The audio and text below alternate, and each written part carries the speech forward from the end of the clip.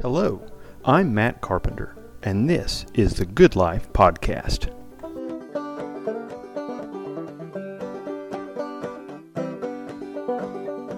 Hello, welcome to the Good Life Podcast. I am Matt Carpenter, and I am joined today by Dr. Harry Poe.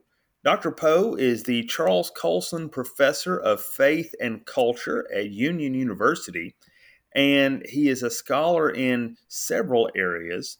But I'm especially excited today to talk about a man who is often neglected or mistreated in the literary world, one that almost all of you probably had to read a little bit in high school with some negative explanation from a teacher. That is Edgar Allan Poe.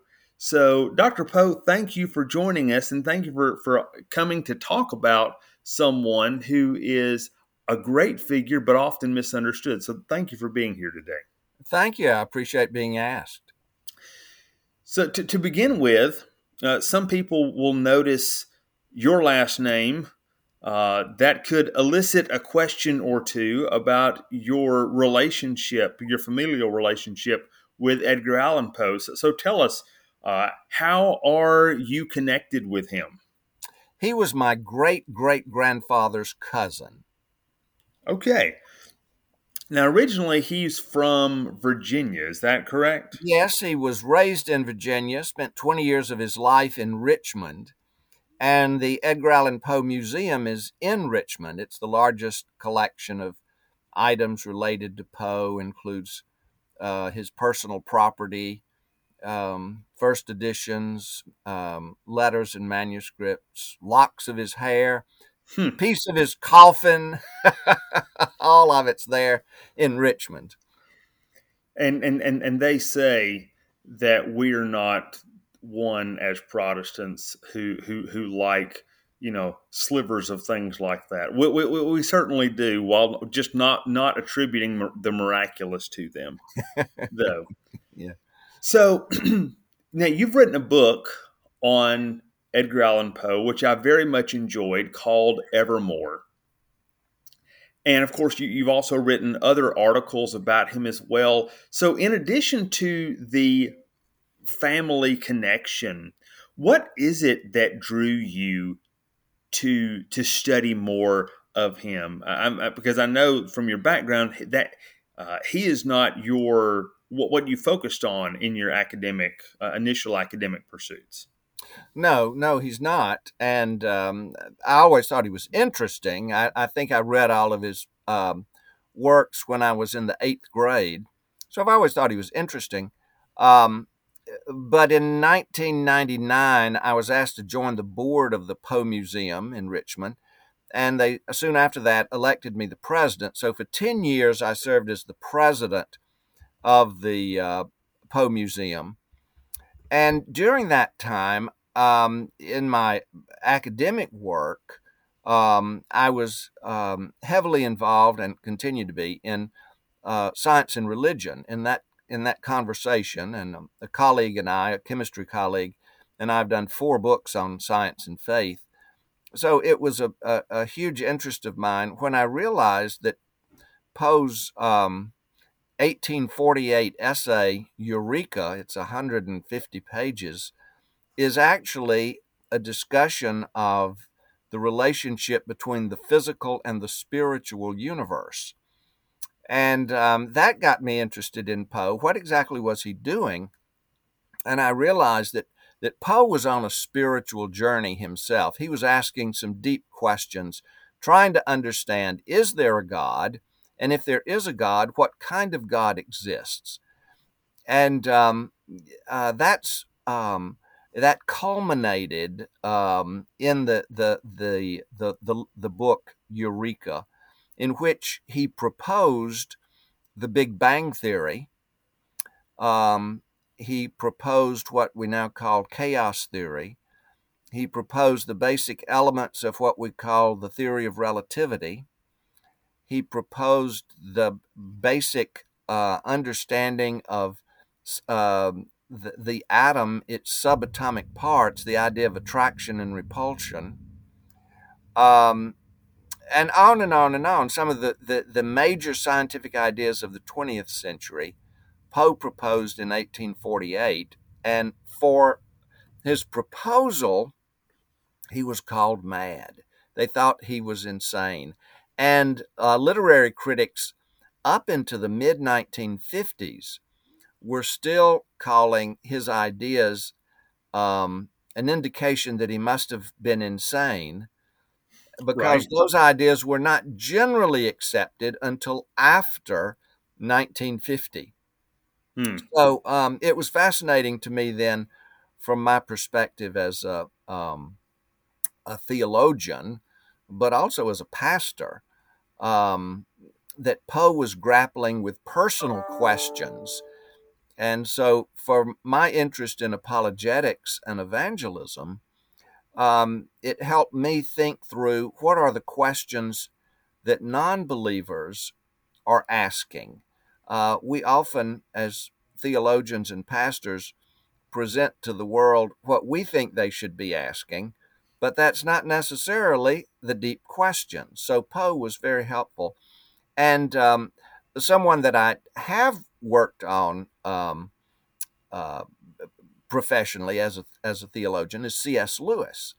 And what struck me was that Lewis and Poe were asking many of the same questions Hmm. in their lead up to faith, almost tracking one another. Wow. Oh, that makes me happy on one hand, but also, of course, very sad on the other, just because of how things ended for Poe, which we will get to, in a little bit. But when I was taught, I had to read some of his stories in ninth grade and in 11th grade, Mm-hmm. and I received the same type of teaching that I think is pretty standard. Also, is similar to that in college. People have a negative view of him. For one, the things that people read are usually his, his kind of, I'd say horror. It's not horror, like modern horror is today, but it's certainly it speaks to something deeper than just mystery. So before I get myself tangled up in the description here, a lot of people have a generally negative view of him. Mm-hmm. They think of him as either someone who is just attracted to melancholy, or someone who had a generally depressed personality, someone who's an alcoholic. I've heard it said that he was a drug addict. Where did all of that come from? Well, As how did he gain that reputation? Poe's biggest mistake in life was dying before his biggest enemy. Rufus Griswold hated Poe, was terribly jealous of him. Rufus Griswold is not exactly a name that's on everyone's lips. He's largely forgotten. He did not achieve great literary success, but the one thing he did was write Poe's obituary. And then he edited Poe's works and wrote the standard biography of Poe. And in so doing, Griswold created the myth of Edgar Allan Poe as this madman howling at the moon, in a drug crazed stupor, staggering through the streets of New York. And Poe was alcoholic, um, but if you're um, alcoholic, you can't write. I mean, if you're in a drunken state, you can't write. And so, for the most part, Poe controlled his bouts. Um, if he did get drunk, he passed out. He could not. He had an extreme sensitivity to alcohol, so that he couldn't go on long bouts. James Russell Lowell said that so much as a thimbleful of alcohol would render Poe completely insensible and unable to function. And so so none of his stories were written under the influence of alcohol. He lived in several different cities: Richmond, Baltimore, Philadelphia, New York, and Boston. He was born in Boston. He didn't live there very long, but he had doctors in the major cities where he lived: Richmond, Philadelphia, and New York, and all of them testified that Poe did not take drugs, that he wasn't um, uh, in any way involved in that uh, uh, lifestyle, but he was alcoholic, and alcoholism has run in my family for 250 years that we can document. I'm Hmm. assuming it goes back long before that, so there's a predisposition to it. So there was that, but it was largely Griswold, and Griswold is the one who introduced um, the idea of reading an author's work biographically, so that the um, uh, so that the story is really about the author.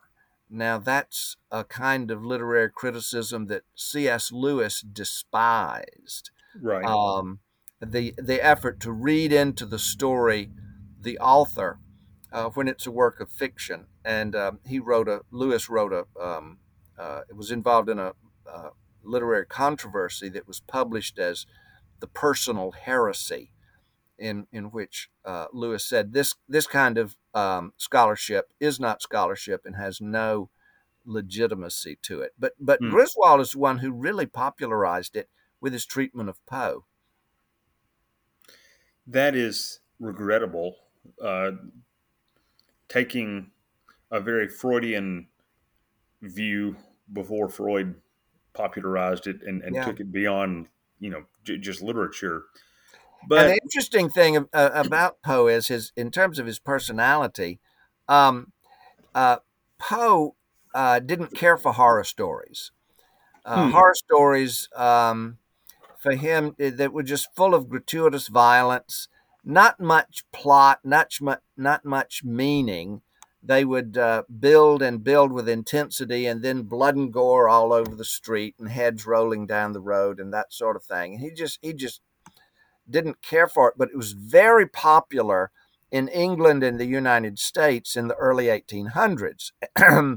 Louisa May Alcott, who wrote Little Women, wrote horror stories under an assumed name because they sold. The magazines would just devour these kinds of stories. And so that's interesting. Poe, who was trying to earn his living as a writer, realized he had to write some of those.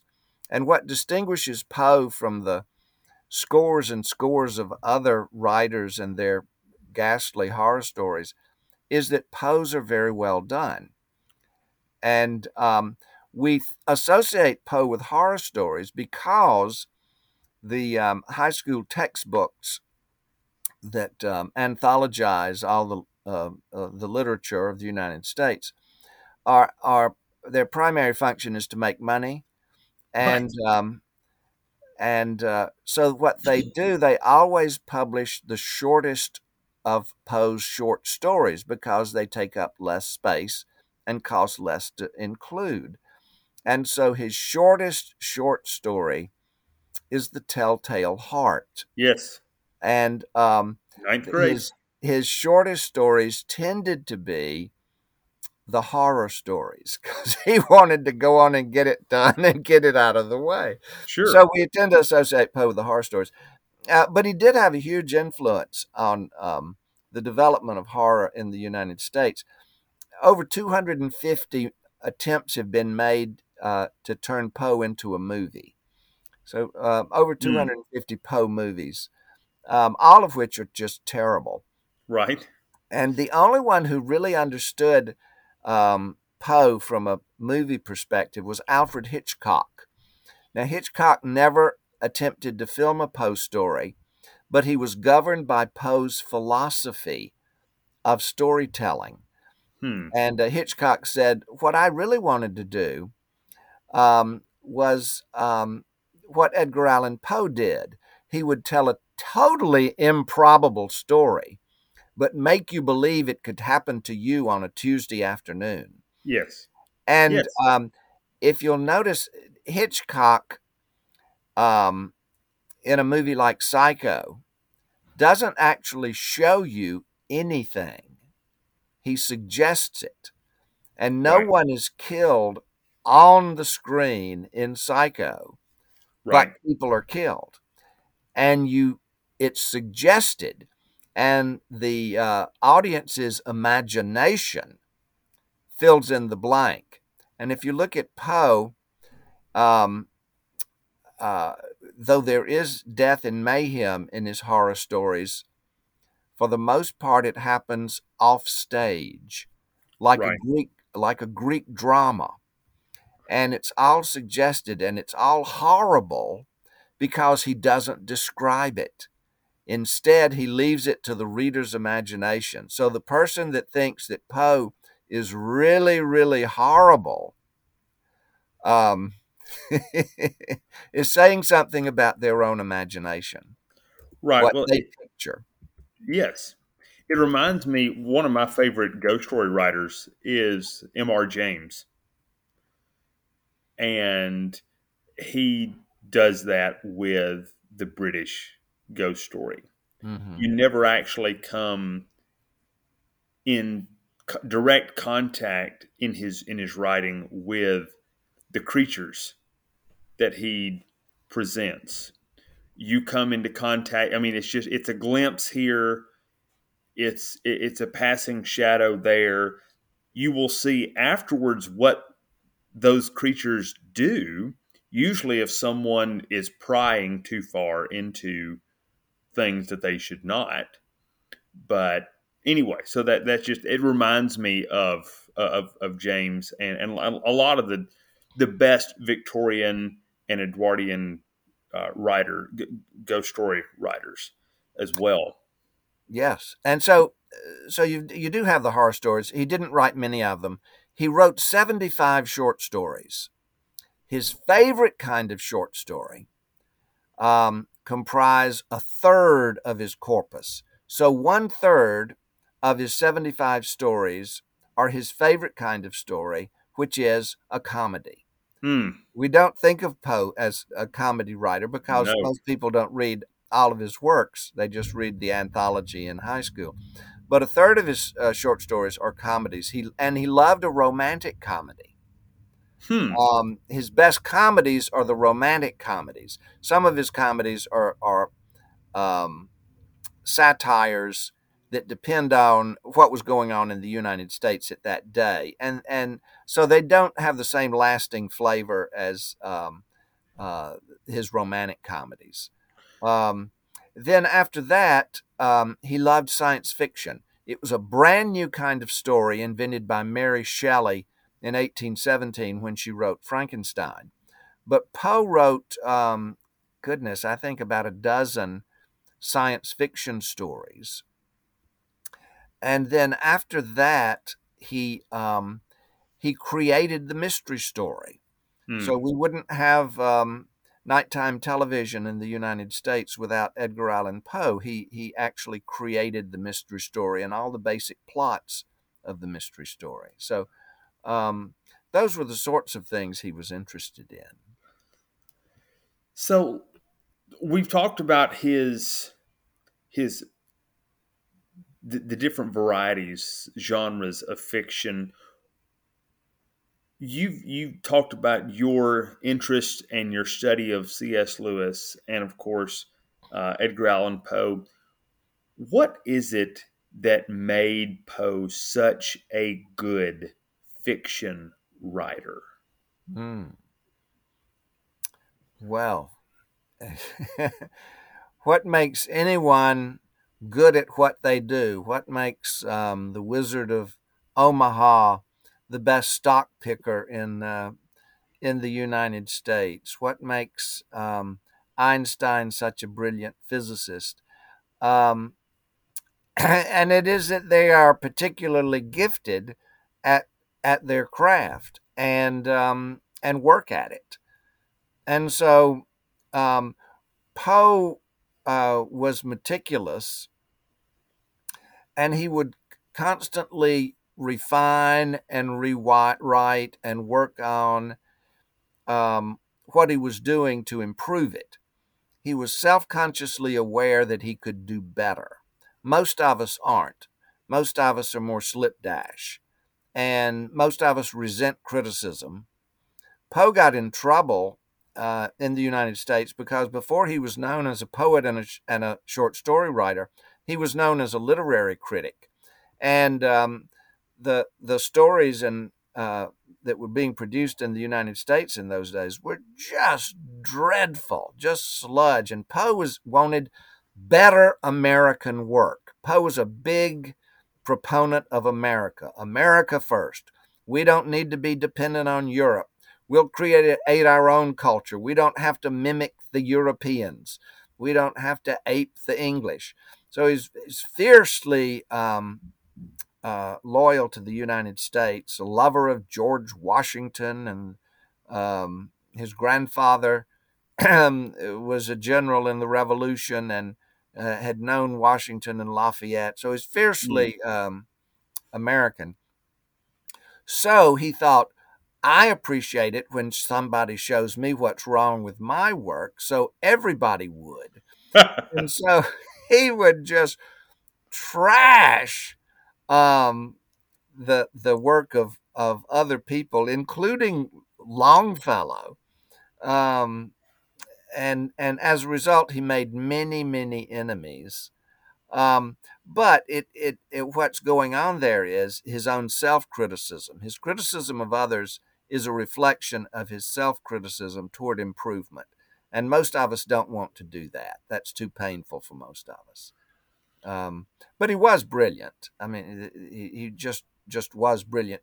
To create an entire new form of storytelling is a matter of brilliance. Right. Yes. And it sounds like his perfectionist tendencies aided him uh, quite a bit as well Hmm. in this. So, but he was also, in addition to writing, I mean, you mentioned his literary criticism and fiction, he was also a poet. Hmm. So, in your book, you talk about the purpose behind his poetry. And that's one of the things that I honestly don't see a lot of,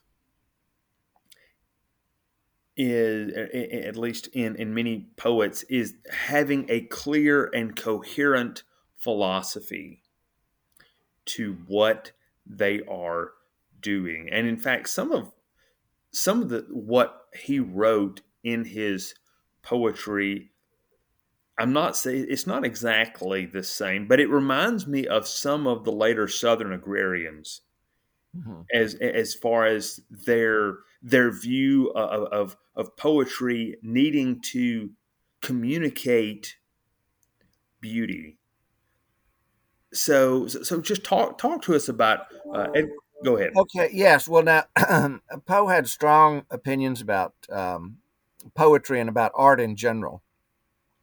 He said that poetry is the rhythmical creation of beauty, the rhythmical creation of beauty. It doesn't necessarily have to rhyme, but it does necessarily have to have a beat.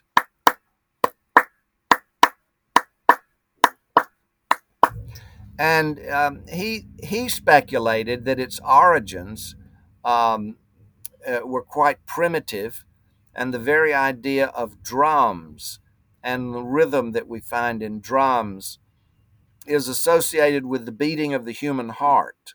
Hmm.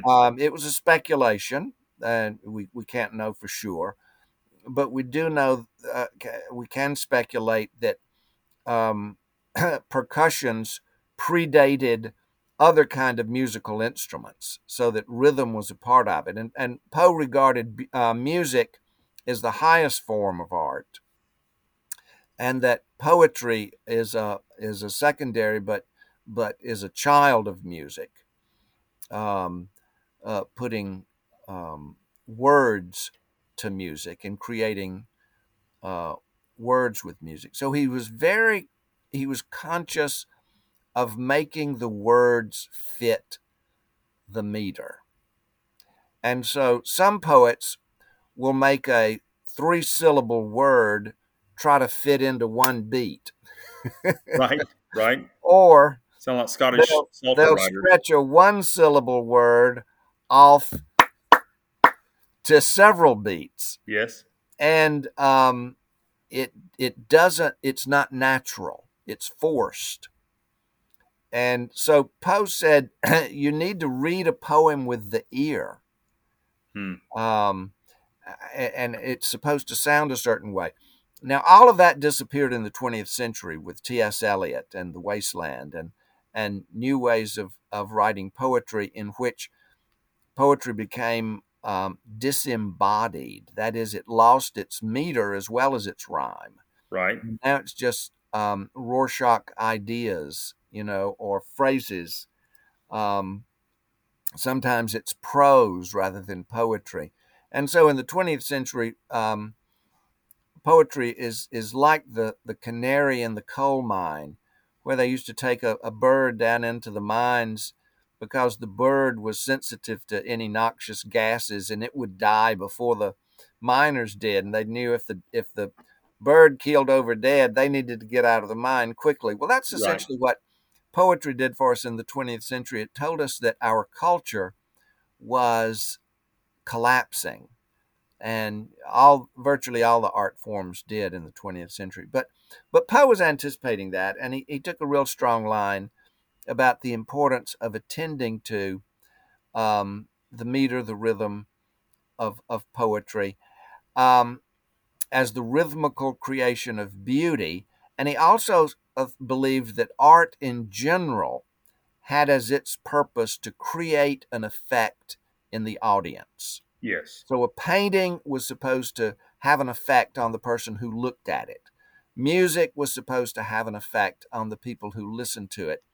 A short story was supposed to have an effect on the person who read it. And so this is part of Poe's success. He said from the very first word, you need to be anticipating the ending. What effect are you trying to create? And you can see that in The Fall of the House of Usher.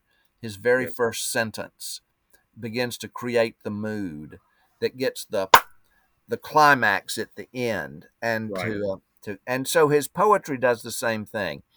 Of course, his most famous one is The Raven, and Yes. The Raven is one of the most perfectly written poems because we're familiar with the idea that poetry will often move the word order around of a sentence, the logical word order. In English, we usually think of the subject, the verb, the direct object. There's a certain order.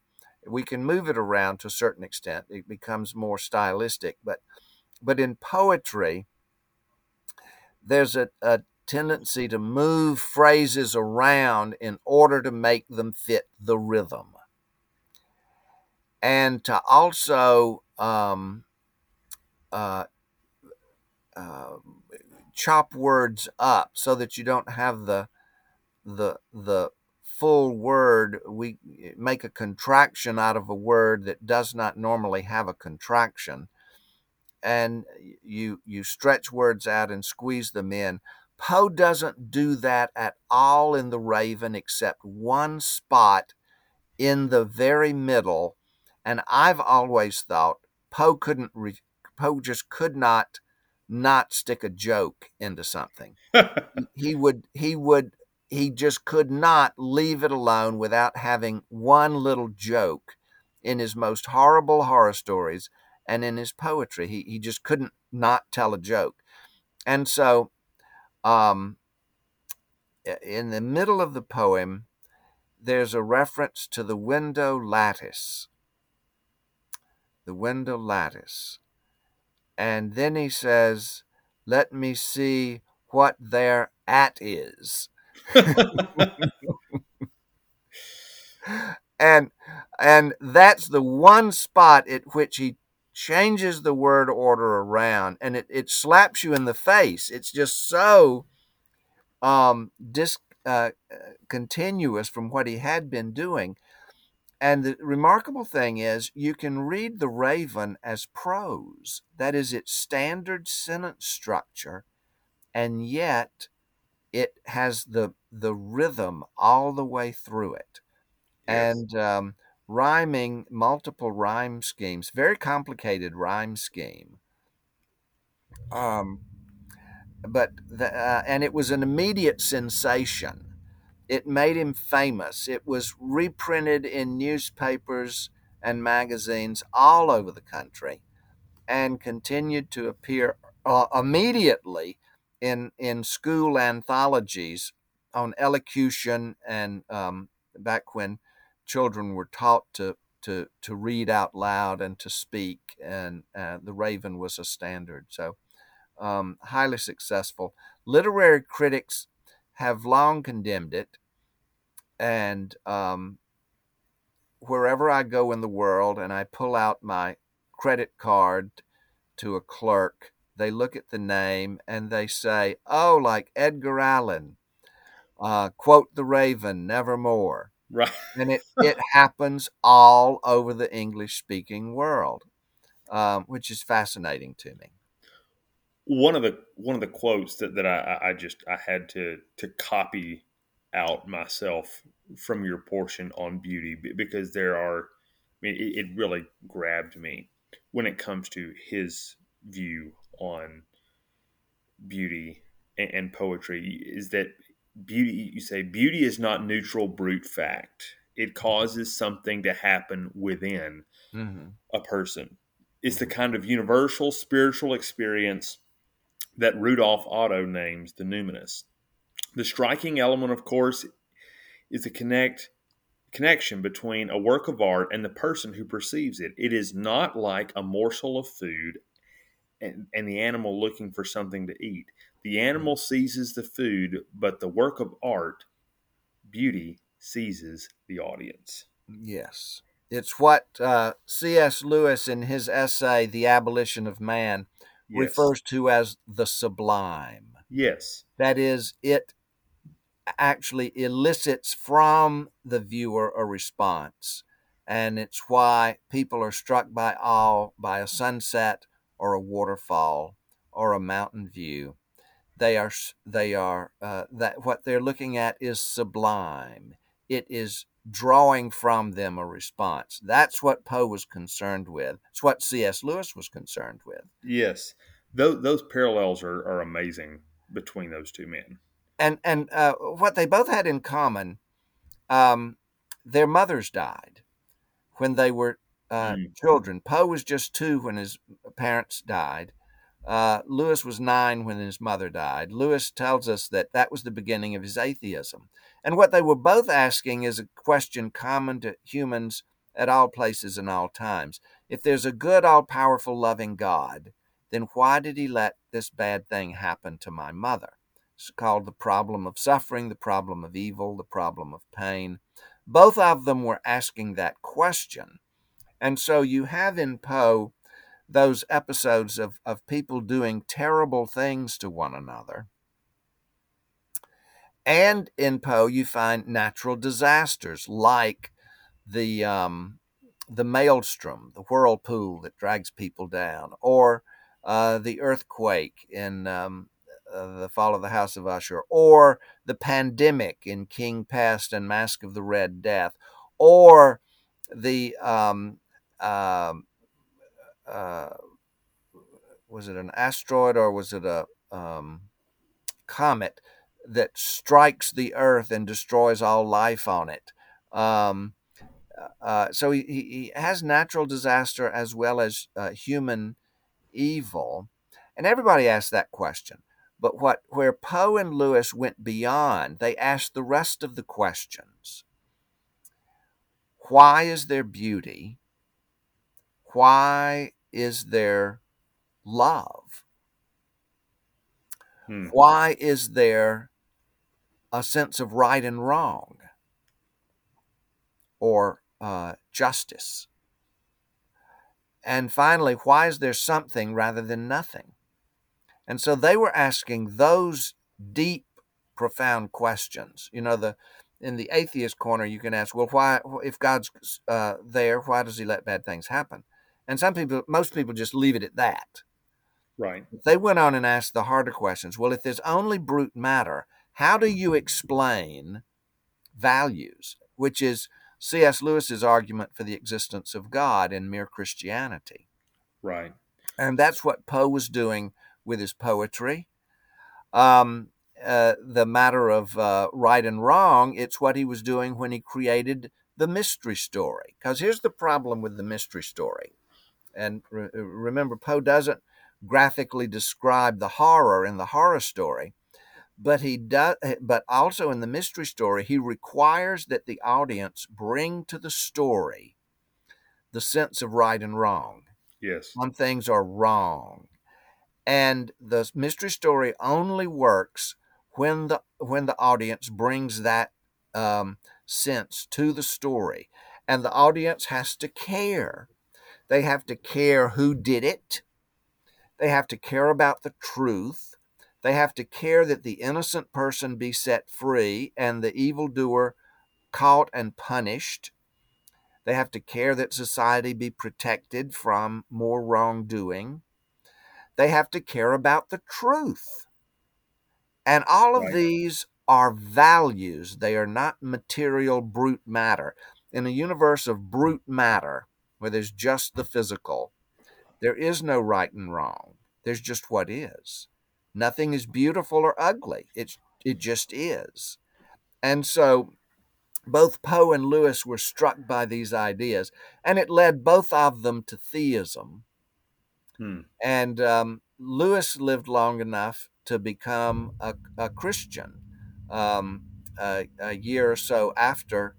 It would have been a year and about 10 months after he believed in God. Now Poe wrote Eureka in 1848. In August of 1849, he went forward in a Sons of Temperance revival meeting. Yes. Now, we don't know exactly what happened. We do know about the Sons of Temperance. We do know about those um, kind of public meetings they had. It's the precursor to Alcoholics Anonymous, in which part of the cure is acknowledging an ultimate being, a higher being.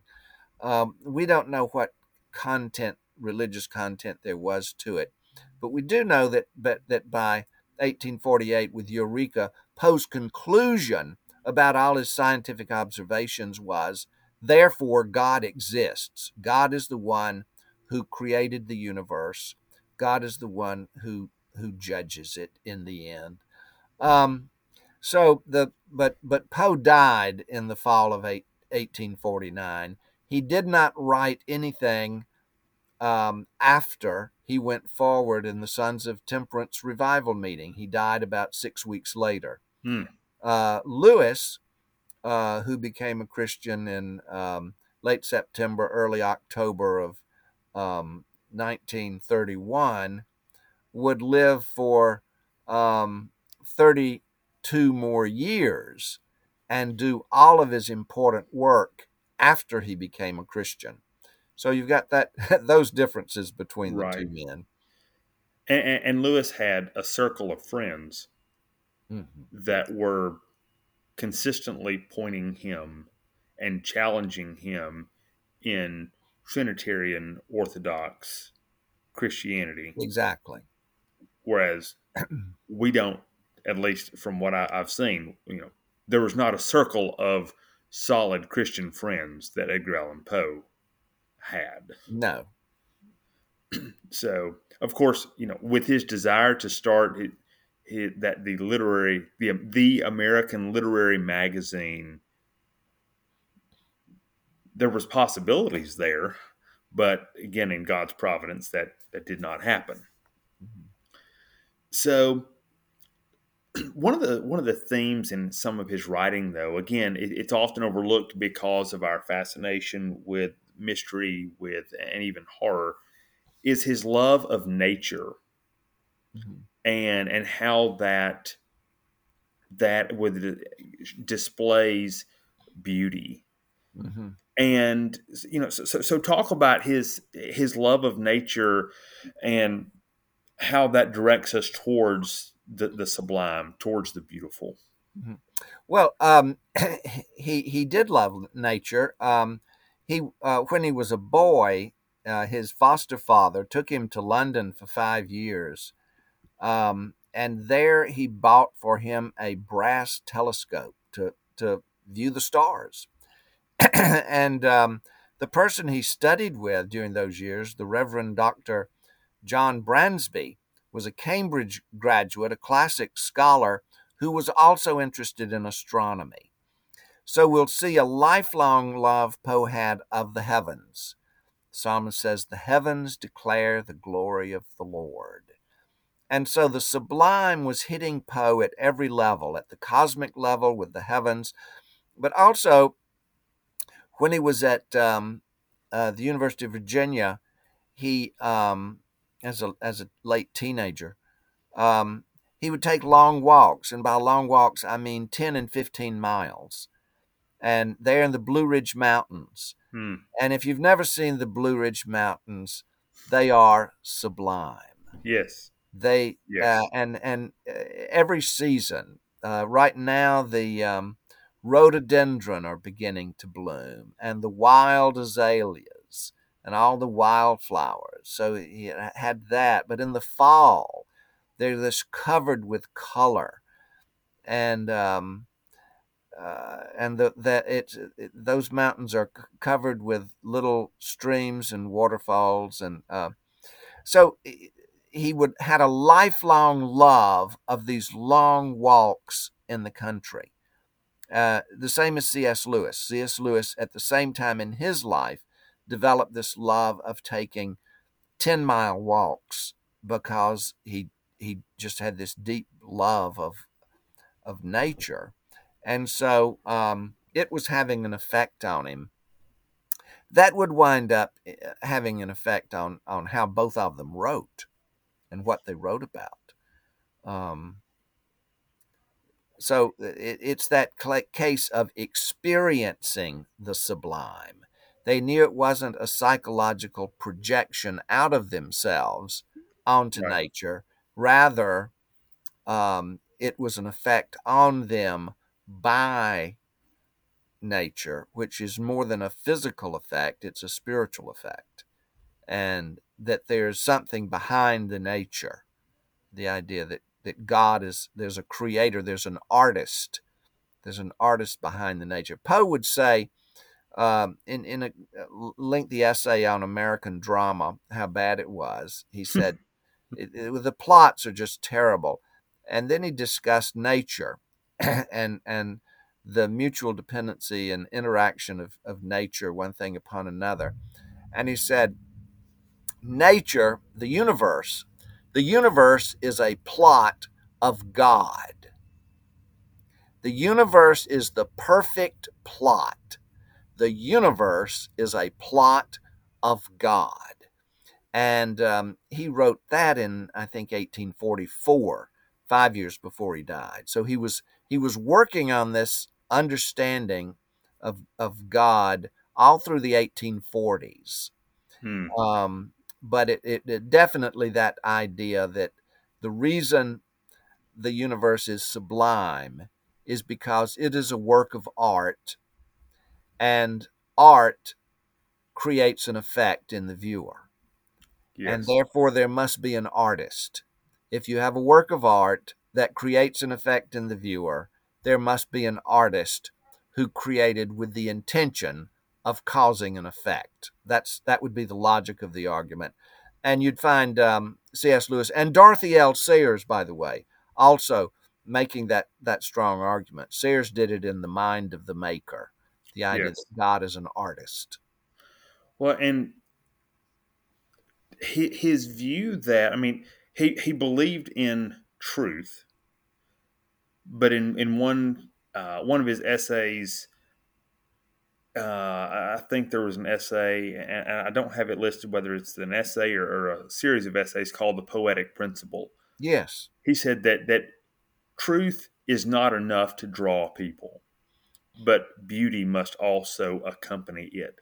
That is a powerful argument that I would say many in the church right now still miss, especially those of us who are on the strong evangelical side. We think if we just hit the world with truth, they're going to love us for it. And truth is great, but as a professor of faith and culture, and having written about this, I mean, you obviously have an appreciation for the need for beauty to accompany truth, and that's something that Poe talks about as well. Well, yes, and you have to decide. Well, now who invented beauty in the first place? I think it was God. Right? God invented beauty. We didn't. It's and here's the thing about truth. Whereas God is the author of truth, Satan is the corrupter of truth. And you'll recall that Satan in the Bible almost always, if not always, I'm trying to think of an exception, but all the examples I can think of, Satan comes to us quoting scripture, which is true, but you take it out of context and you wrongly divide the word of truth. And so truth can be more difficult to receive than beauty, which is immediate, unfiltered, and has a direct connection. So it does work differently than truth, but God gave us both. Yes. And as a culture declines, you can see that displayed in the degradation of beauty in that Yeah, culture. yes, in his science fiction novel Paralandra, C.S. Lewis has the demonic figure in that story destroying beautiful things, like these little animals, these little Yes. creatures that are so beautiful. It's like pulling the wings off a butterfly just for the malice of hurting. And the degradation of beauty, just as Satan can twist the truth, there's our culture has a tendency to degrade beauty, but in its immediate form, it's a gift from God. Yes. And so there's any number of things that we could talk about, and I know our time's getting short. So we you have a chapter on, well, I don't remember what the name was. I nicknamed it the Four Loves of Edgar Allan Poe, riffing off of C.S. Lewis's view about love. Mhm. But he does talk about love in his works, and you talked about him as a mystery writer as well. But as he, in his work Eureka, what is, I mean, it's I've taken a brief look at it, and I will confess, I said I want to understand this, but I'm going to have to devote more time Mhm. to this because it's not light reading. No. But his general point in this essay is, from what I've read in your book, it's an emphasis of his that God, as you said, does exist as displayed in natural revelation. Is that a fair summary, Yeah, or yes, in many ways, it's an argument from the existence of God from uh, nature as it exists, that it is a plot carefully contrived, and all the pieces have to fit together perfectly for it to exist at all. Um, and that would be what we now call chaos theory. The odd thing about chaos theory is it's anti chaos, right, it's right? more about order. Um, um, But all the different pieces of the what physicists now call the theory of everything. How does all the different aspects of nature fit together? Would be a theory of everything, and science is still struggling to fit all the different pieces because different scientific theories don't quite fit together, and so they have to be modified. And that's what Poe was doing, all of them at the same time. Hmm. Um, but the idea of an expanding universe that's going to come to an end was considered ludicrous in Poe's day because the science of the day was based on Aristotle's view that the universe is eternal in duration. It has always existed and always will exist. And um, infinite in size. It goes on and never does has no limits to it. And the only contradiction from that would be from the Bible. But people kept the Bible on Sunday and did science the rest of the week. And Poe was saying, no, no, Bible's right on this one. The universe had a beginning and it's going to have an end. And that's essentially the Big Bang Theory, but with a scientific basis. Um, and so, why did he do it? What is the purpose of um, the creation of the universe if you're going to bring it to an end? And bringing it to an end is part of the plan. And so he's thinking through all of these things. He hasn't resolved all the theological issues. He's not a Christian at the end of Eureka. He believes there's a God, but it's a vague sort of a God, the same sort of a God C.S. Lewis believed in before he became a Christian. He's not one that meddles in your affairs, you know, and maybe he's everywhere. Well, the Holy Spirit is everywhere, so he didn't have it all sorted out. Right, right. Um, but he knew that the heavens declare the glory of the Lord. Yes. That part he had. Well, this is really, I, I hesitate to use a cliche, mind blowing, but much of it is that a man would propose things that were not known for a long time, which speaks to his own brilliance. But I want to end with the last question on a different note. You've referenced C.S. Lewis several times. The way I actually came to discover you was a footnote to a discovery you made about C.S. Lewis as a spy. I mean, working for the British Secret Service. So as we close, last question, could you just tell us that story and how Well, you discovered that? Because this is not a small thing. yeah, Lewis was not actually a spy. This was an article I wrote for Christianity Today. And authors write the articles, but editors write the headlines. Right. And so they put the headline, C.S. Lewis was a spy. Yes. He wasn't. But during World War II, what we now call MI5, the Secret Intelligence Service, what James Bond worked for, um, was involved in a lot of different things. One thing they set up was the Joint Broadcasting Committee, whose responsibility was to broadcast to the nations under captivity by Hitler. Well, Britain, the same day Germany invaded Holland, Britain invaded Iceland. We don't usually think of that or remember it, but the British, that Germany had already taken over Denmark. Iceland, so many miles away from Denmark, was part of the Danish Empire. Iceland and Greenland, these frozen northern outposts of civilization, were part of the Danish Empire. And once Denmark was controlled by Germany, then soon the Germans would go to Iceland and take it over and use it as a naval base and an air base.